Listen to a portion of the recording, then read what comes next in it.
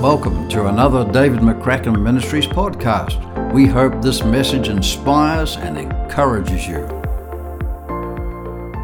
It's always an honor and a privilege to come. And as I said in the first service, when you have two people like Malcolm and Karen, it's very easy to love them. And I was speaking to some of the other pastors and people that were here from other places yesterday, and they were sharing with me the ways in which Malcolm and Karen and this church have been such a blessing to them. And I want to tell you that Father sees all of that. And when I remember 20 years ago, I remember the little place. I remember the little congregation. But I remember the heart of two people that had settled an issue. They were in it to serve Him. They were in it to love people and to serve God. And you know what? In 20 years, they have not wavered. And I've seen a lot of people start the race, but it's how they finish that counts. And I want to give them honor too this morning because it's been a great privilege. And now, of course, Malcolm's on my board, which technically means he tells me what to do. But so it's a very mutual thing. This morning, I felt the Lord give me three phrases to share with you, and then to amplify the last two. But before I do that, there's a couple right up there, second row from the back. The lady just glanced up. She's getting something out of her bag. Okay. And he's writing, and now he's looking sideways. Yes. And I know they must be connected because they look very connected.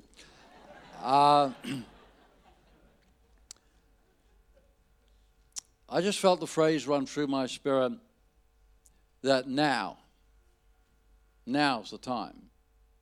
I see, I don't know what it is, but I see like preparation. I see pieces of the jigsaw being prepared and different items getting prepared. Then suddenly it's like it all starts to come together, but really quickly. And I felt a note of urgency in my spirit that something is going to come together very quickly for you too. So be alert, be vigilant, and be ready. Okay. Leighton. Wasn't sure whether he'd be even here this morning. When I was in worship, I saw you at a desk, and I saw these Bibles on the desk. Now, there were little paperback Bibles, and there was normal-sized Bibles and different sizes of Bibles and translations of Bibles. And so all indicating depths of study demanded. But I saw this huge, great, big one sitting on the side of the desk, and it was huge. It's like one of these things that you see sometimes getting valued, like a big with ornate things on it. It was huge. And it was just sitting there, and I felt the Lord say, just take a look inside. I looked inside, and there were comments made in the Bible by a guy that lived 100 years ago, and 200 years ago, and 300 years ago, and all of this. And I thought, wow. But because it looked old, and because it was from a past era, nobody really would pay attention to it because everybody's contemporary and everybody's looking at the paperback and everybody's looking at the smaller Bible. It's easier to read, and etc. But I felt the Lord say He's going to lead you into that. And you're going to have a season of discovering what the fathers have said. You're going to have a season of discovering, it sounds a crazy thing to say, but like even church history and things of that nature. It's like God is going to add an awareness of the depth of what He's been doing over many generations that will suddenly bring into focus things that are happening today and why. Okay, praise the Lord. Okay, I want to get into it. I was going to get into it. There's a young lady down there with a hat on. Well, it's not actually a hat. It's something.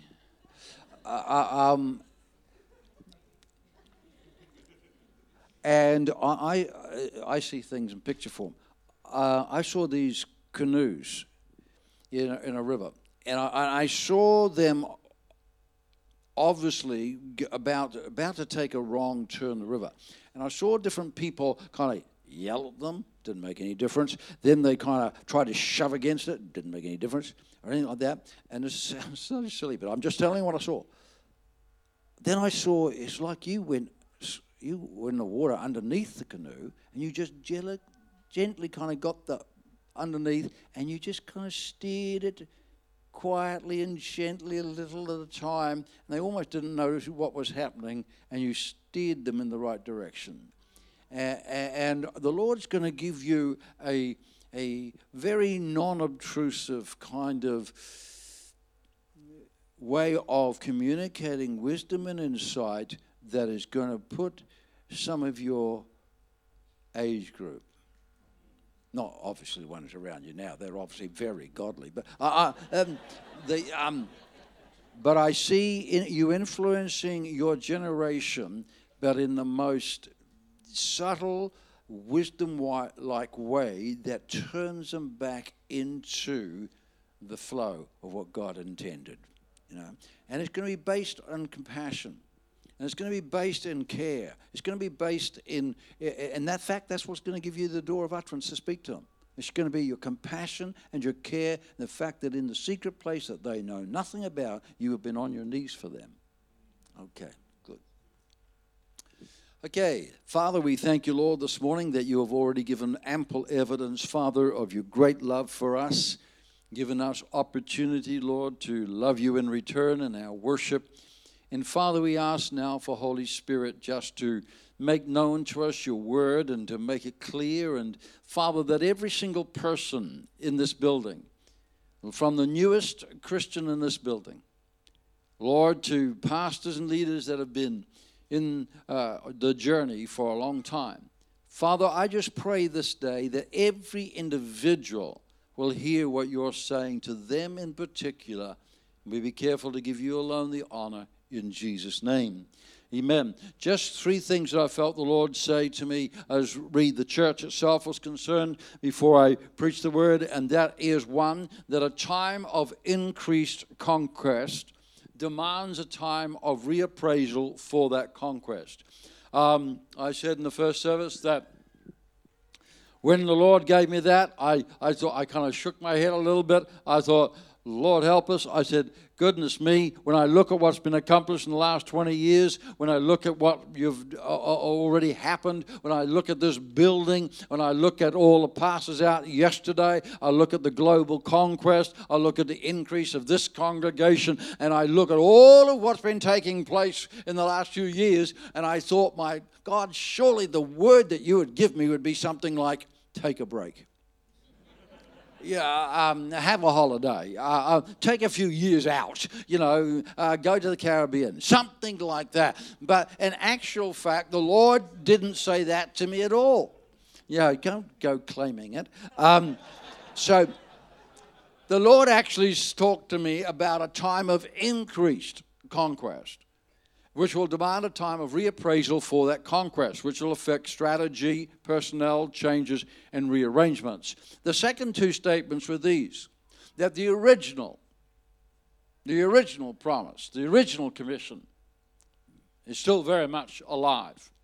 The last one was a phrase that I'd never heard before, never heard preached on it before. I've certainly never seen it before. Do not settle at Haran. So I want to amplify those two statements now, and I want us to go to Genesis chapter 15. And just as you're finding Genesis 15, I want to make this statement that we all go through transitions in life, and they're all important, and they're all God-given and God-allowed. But friends, a transition is never a destination. It's something, an insert of time on your way to the destination. And transition is not something you travel to, it's something you travel through. And that's so important. Let's go to Genesis 15 and verse 1. You alive and well? You ready to go? I'll ask again. You ready to go? All right. Genesis 15 verse 1. After these things. Now, friends, whenever you read something like that, you've got to stop right there.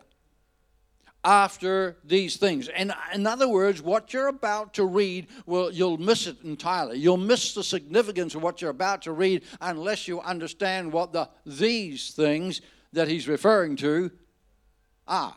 And so, what are these things? Because he said, after these things. Well, and he's in chapter 15 here. In chapter 12, we have the incredible visitation of God to Abram, in which he tells him that he's going to make him the father of the nations, and he's going to make his seed like the stars of the heavens. And I mean, it's one of the most incredible prophetic declarations of God over an individual anywhere in the Bible. And so that's chapter 12. Then you get to chapter 14. In the beginning of chapter 14, he's going out on conquest, and he's taking on serious armies and kings, and he's defeating the whole lot, and he defeats kings, and he comes back successful, wealthy, with all the goodies. And so it's nothing but success and conquest and breakthrough and visitation. And then in the end of chapter 14, he meets Melchizedek, and he has another spiritual encounter and another prophetic confirmation and blessing. I mean, when you read after these things,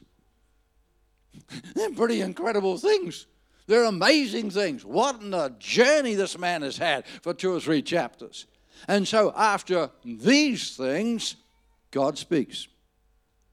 And he says, do not be afraid. And another one says, do not get anxious, Abram. I am your shield. I am your exceedingly great reward. Friends, after what we just discovered about these things, why on earth would Abram need to be reminded of God's faithfulness and God's great reward? I mean, he's had conquest after conquest. He's had visitation after visitation. He's successful. He's had conquest. He's been made wealthy. I mean, why on earth would that man ever need reassurance about anything? Good question? Well, verse 2 reveals it to us. But Abram said, Lord God, what will you give me, seeing I go childless? And the heir of my house is Eliezer of Damascus. And Abram said, look, you've given me no offspring. Indeed, a servant born in my house is my heir. And so what's he saying? He's saying, listen, I go forth to conquer and on behalf of other people, and even my clan and my wider relatives and followers. They're all wealthy. They're all blessed because of me. And I know I'm considered incredibly successful. But what about my own secret desire? What about my personal promise? What about the thing that you promised me as an individual in chapter 12? Because that doesn't look one step closer to reality than it did when you said it.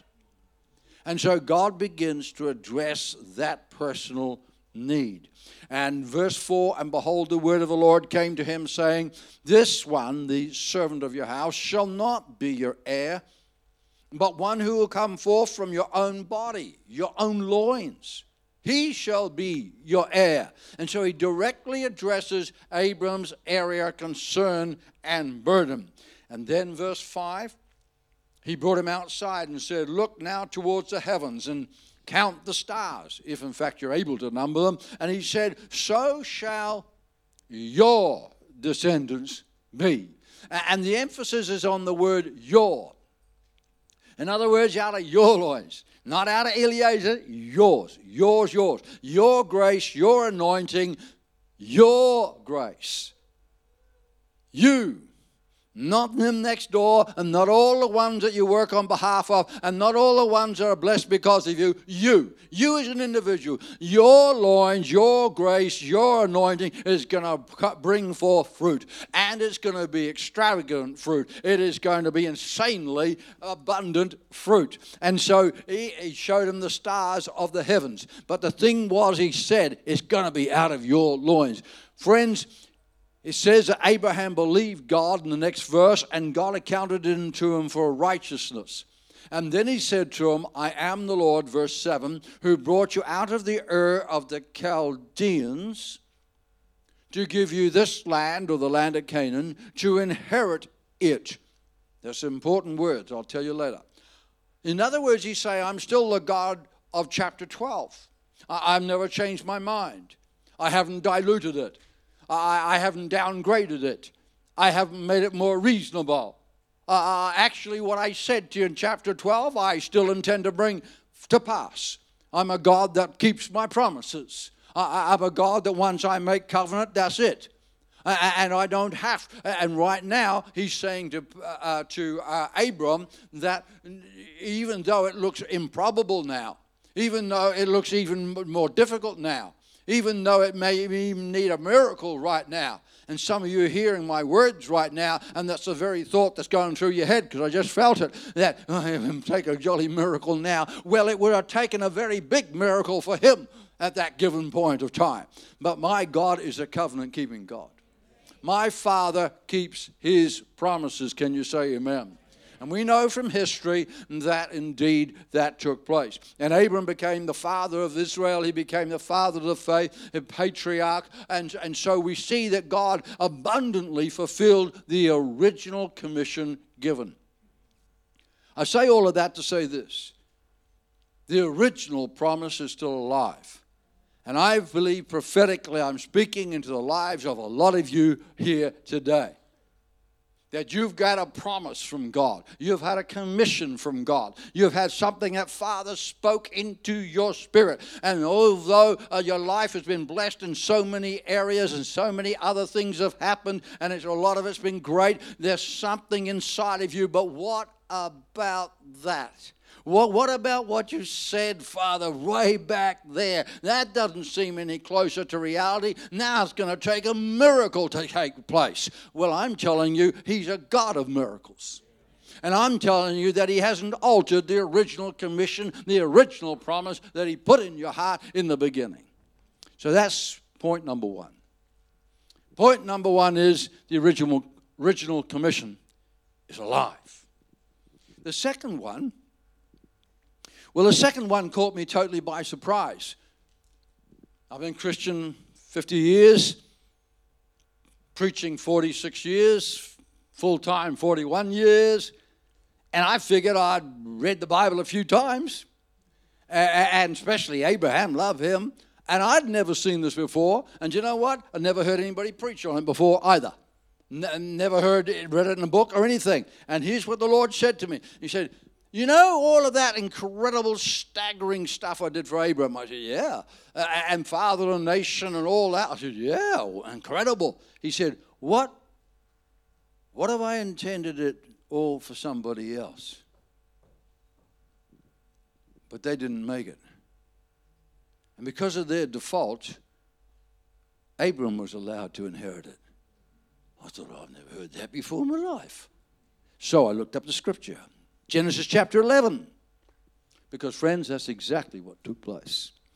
Genesis chapter 11 is all about a man named Terah. And Terah was Abram's father.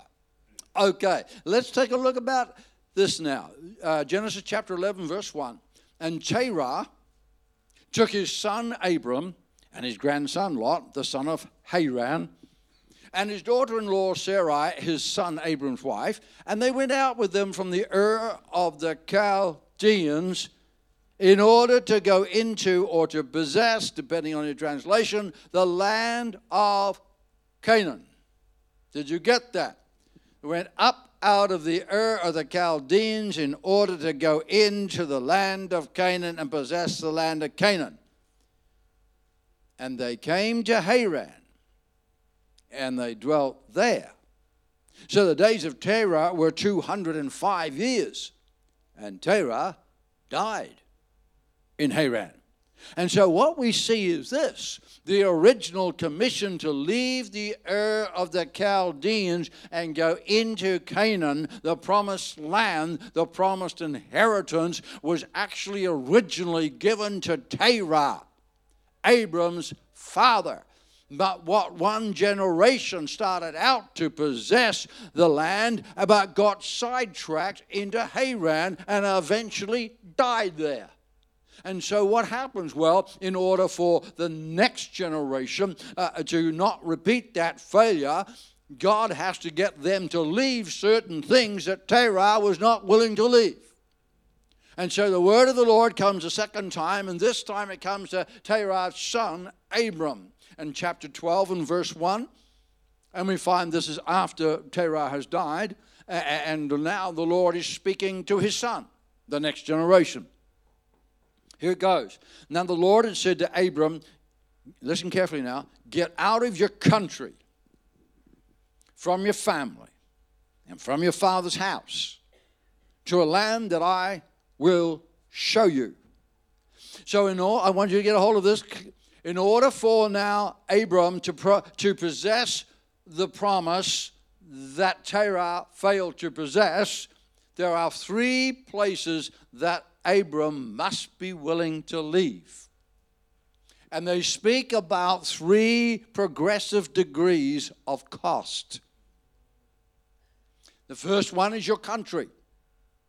The second one, your family. Now, don't misunderstand that. That's the Hebrew word moladet, and it means lineage or kindred or clan or relatives, but only in the wider sense. In other words, it's not talking about your brother and your sister. It might be talking about your 17th cousin removed, but, it's talking about a wider kindred clan context. And the third one was your father's house. Okay, so 3 different degrees of cost here. There's the general cost, the first layer of cost, get out of your country. The second one is get out from your lineage, your clan area, kindred area, a relative area. So that's a far greater level of cost right there. And finally, your father's house. And so that's the third degree of cost involved there. And so what we've discovered with Terah is this. Please lock in with me. Here's what happened with Terah. He got the commission. He got the vision. He got the promise. Let's leave the Ur of the Chaldeans, and we're going to go in and possess the land of Canaan. And he was willing to get up out of his country. So first level of sacrifice was no problem to him. He got up out of his land and of his country, and he left his country, and he proceeded towards Canaan. But what happened to him was he wasn't willing for the second step.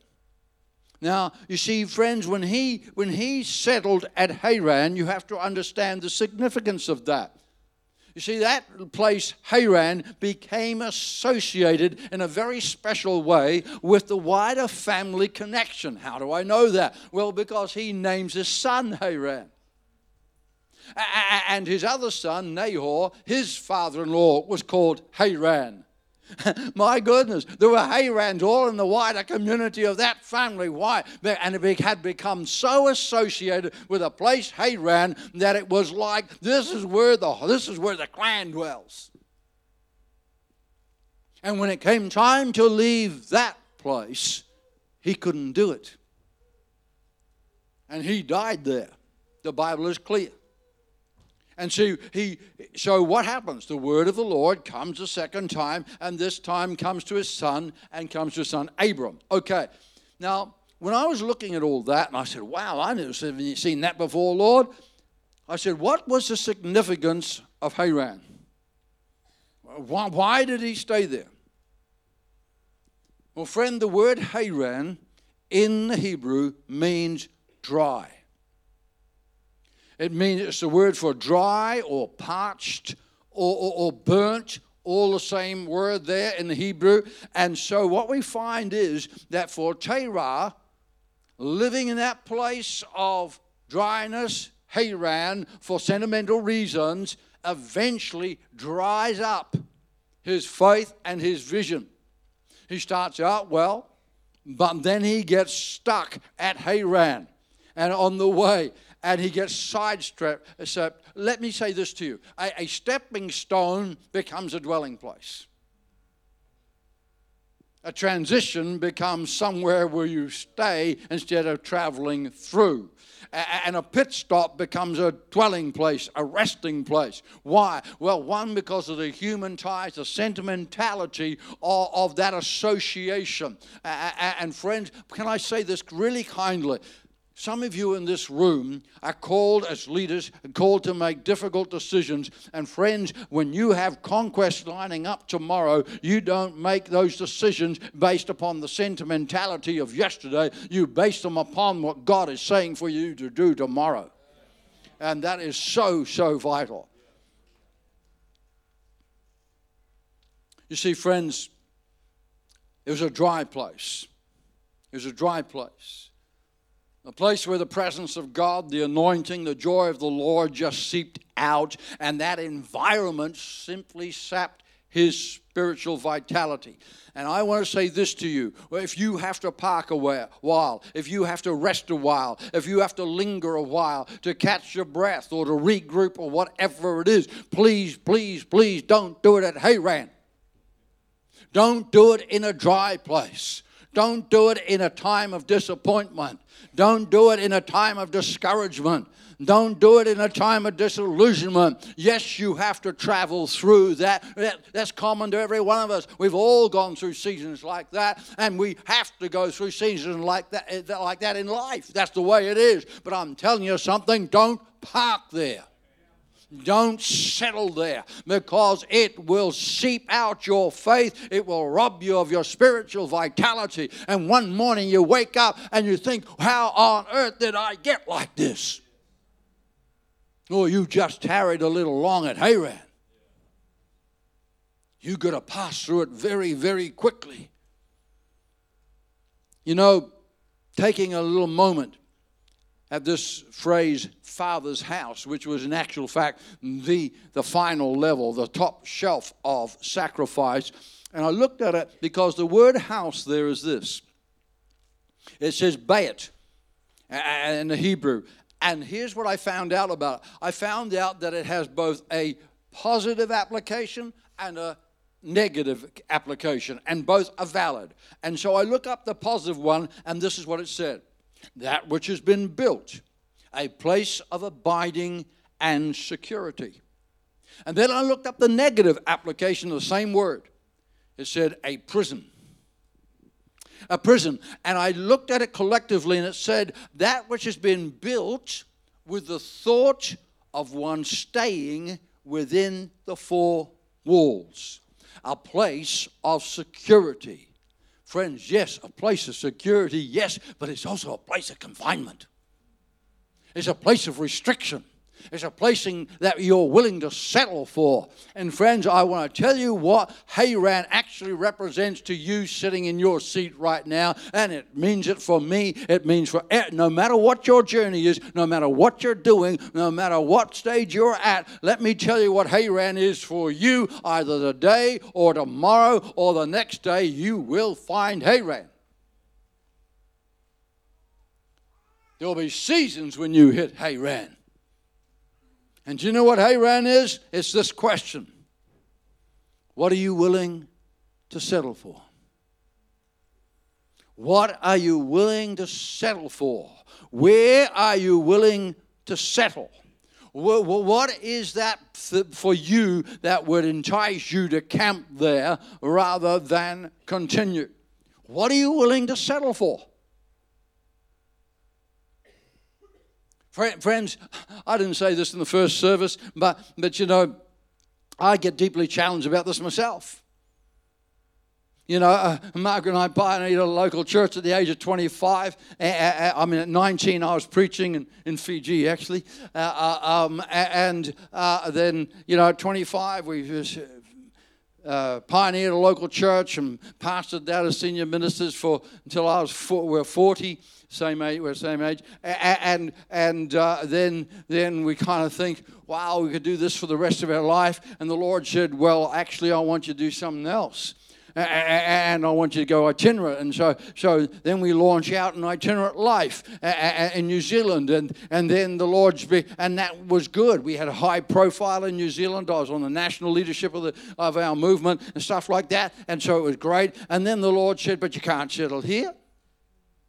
You know, I got something else for you to do, but Lord, it's going really well here. It's going good. Yeah, but I got more. And so we had to shift to here.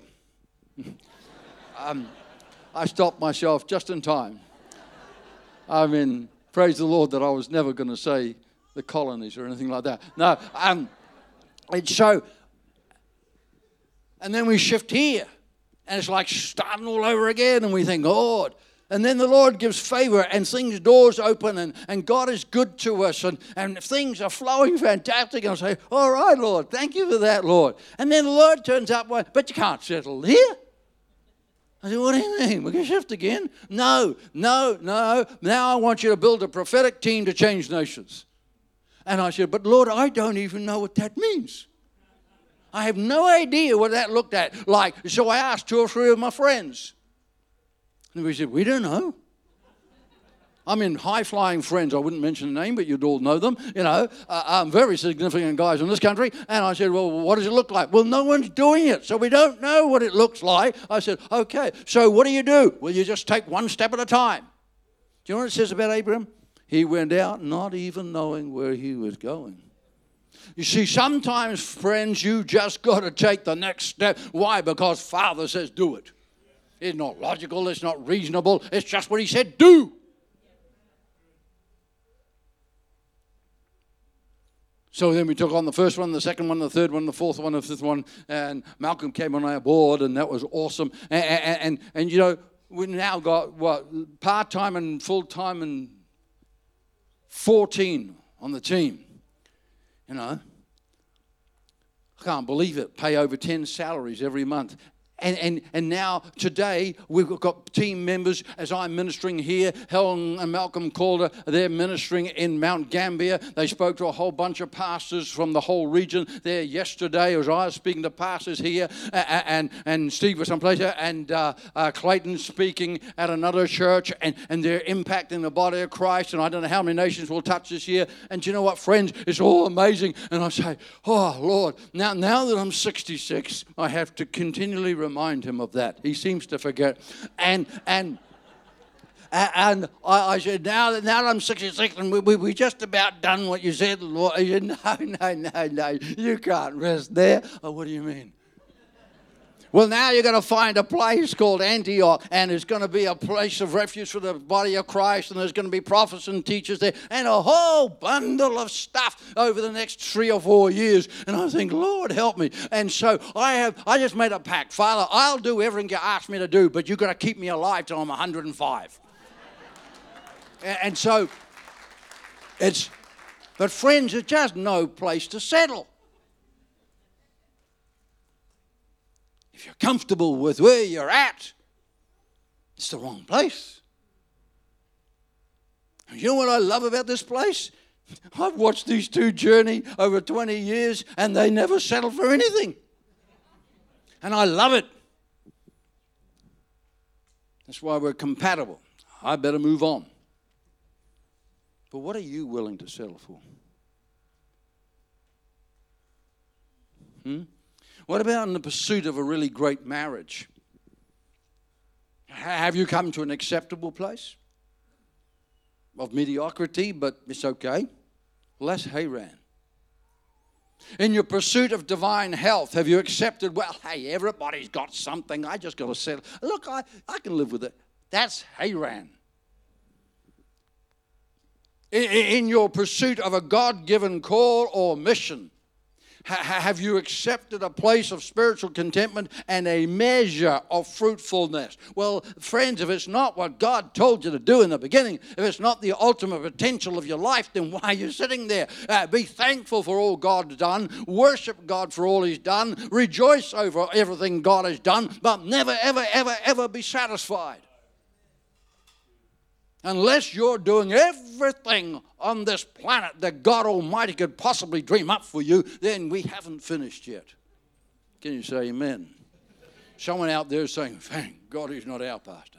Yeah. I tell you what, when I get up the mountain, actually it's not up the mountain, it's out with the kangaroos, but I get away with Father, and I have these garden walks with Father, and we have a little chat together, and we talk, and he shares some stuff with me, and I come back, and I walk in the door, and I say to my PA and a couple of others in the thing, I had a great time this morning, and you can see the mixed reaction. They're kind of grateful I had a really good time. But you can see their blood suddenly freeze, because they know what that means. I just got some more stuff to do. And they know they're the ones that are going to be doing it. Glory. But friends, in your pursuit of the miraculous, impossible dream that Father breathed into your spirit, have you accepted a logical, reasonable place? Because that's Haran. So let me ask a question. What is it? What is it that would entice, real, godly, faith-filled people to ever settle at Haran? Why would they? Let me give you 6 reasons. 1, I've already paid enough price. Hey, I've paid a price already. The cost is too great. Hey, enough is enough already. I've paid a price. That's number 1. Number 2, it's logical. The facts line up. Number 3, it's reasonable. I have a measure of fruit. I have a measure of quality of life. I have a measure of success. I have a measure of what my potential is. I'm pretty content with that. That'll keep you in Haran. Number 4, it offers a measure of human security where I am right now. Number 5, it doesn't demand me continuing to take steps of faith and initiative. Hey, if I settle at Haran, I don't have to go out on any more scary, flimsy little limbs on the end of a tree and hope that God Almighty will hold me up. I jumped out of the boat the last 2 or 3 times. If I settle at Haran, I just don't have to get out of the boat and walk on water anymore. Number 6, and this is the really subtle one. It's a little phrase. After all, Haran is just a season. I'm going to camp a while, but I know what I'm doing. I'll move on in a little while. Rubbish. I don't believe for one moment that Terah ever intended to settle at Haran. The Bible is incredibly clear. He left the Ur of the Chaldeans. Why? To go into the land of Canaan. But friends, Haran was a dry place. He picked the wrong place to park. And I never said this in the first service either, but I believe I need to say it. Do you know what? I'll tell you why it was such a dry place, and I've never been there, but it's because the wells that once were there got dried up, and dried wells become septic wells, and they breed disease.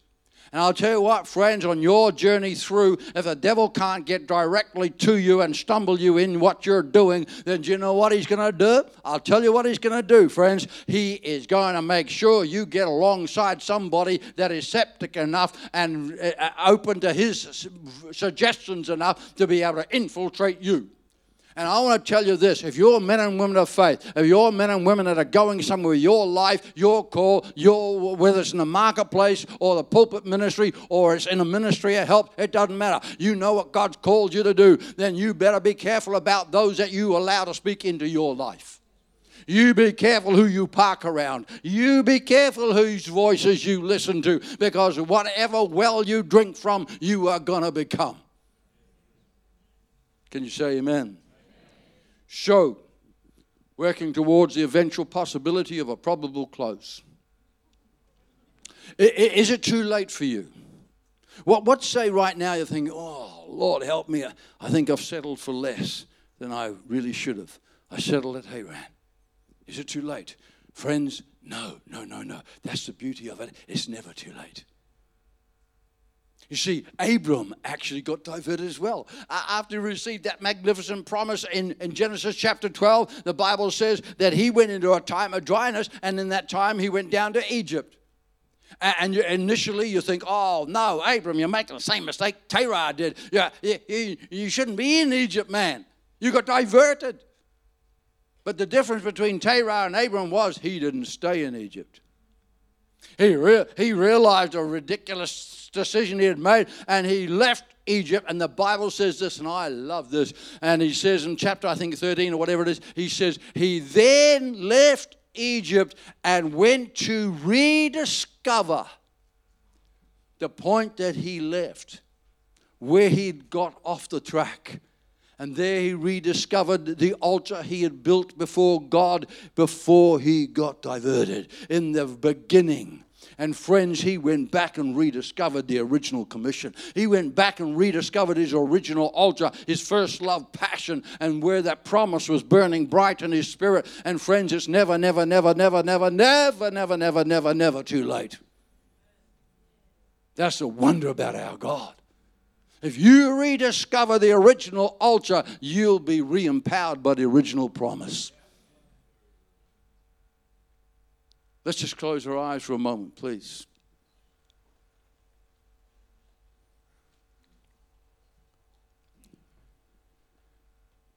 If in your heart of hearts this morning you're feeling, my God, I feel you talking to me, Lord. I'm grateful for everything in the past. I really am. I'm grateful for all the different seasons, transitions, and journeys. But Father, I don't want to settle for less than the ultimate of your intention. I don't want to settle at anything that's more reasonable. Father, I want to volunteer to go on. I want to volunteer to take the whole land, to possess the promised land. My God, the whole original intent of your commission in my life. Father, I want every ounce of it. And I feel like God is saying something like that to some of you right now. It's maybe in the area of your marriage, maybe in the area of family, maybe in the area of finances or your health or your ministry or your calling or your business or whatever it is. But you know, that the enormity of what Father said to you in the beginning, you haven't got there yet. If that's you and you're saying, Father, I'm stepping up the line. Father, I'm crossing the line. Unconditional availability to your purposes from this moment on. Father, I want to re-embrace the totality of what you have. And then why don't you stand to your feet right now and say, Father, count me in. Count me in. Count me in. Now, don't you stand because so many are. You stand because that's what you're saying. That's what you're actually saying in your spirit. Count me in, Father. I want every ounce of it. I want every bit of it. My God, I don't want 70%, 80%. I want everything, Father, that you intended for me to see and to accomplish. Father, right now, in the name of the Lord Jesus Christ, we cement these covenants, my God, because that's what's happening right now. You're renewing a covenant. You're renewing a covenant. Father, we seal these covenants this morning. Father, right now, we seal these covenants. And my God, we declare there shall be no turning back. My God, there'll be no settling. There'll be no reasonable place to settle. But my God, we will continue and we will possess and we will move forward and we will keep the spirit of conquest alive on the inside of us. Father, I'm asking now in the name of Jesus that over the next few days and weeks, my God, the visitations of the Holy Ghost will come to these men and these women, my God. And Lord, Father, that whatever fire is on the inside now, my God, will be touched by the Holy Ghost and it will become a raging inferno, my God, a passion and a faith and a commission that will not be quenched. Father, in the name of the Lord Jesus, the King of Kings and the Lord of Glory, we say the destiny that's on these individuals shall come to pass. Father, we thank you for your grace. We thank you, Lord, for your wonderful love. We are in awe that we can know you as Father and that you can think of us as sons and daughters. Oh, my God, we love you, Father. We love you, Father. We love you, Father. Why don't you just tell them for a moment? We love you, Father. We love you, Father. We're so grateful to you. You're everything to us, my Father. Thanks for listening. For more content, head to our website, davidmccracken.org.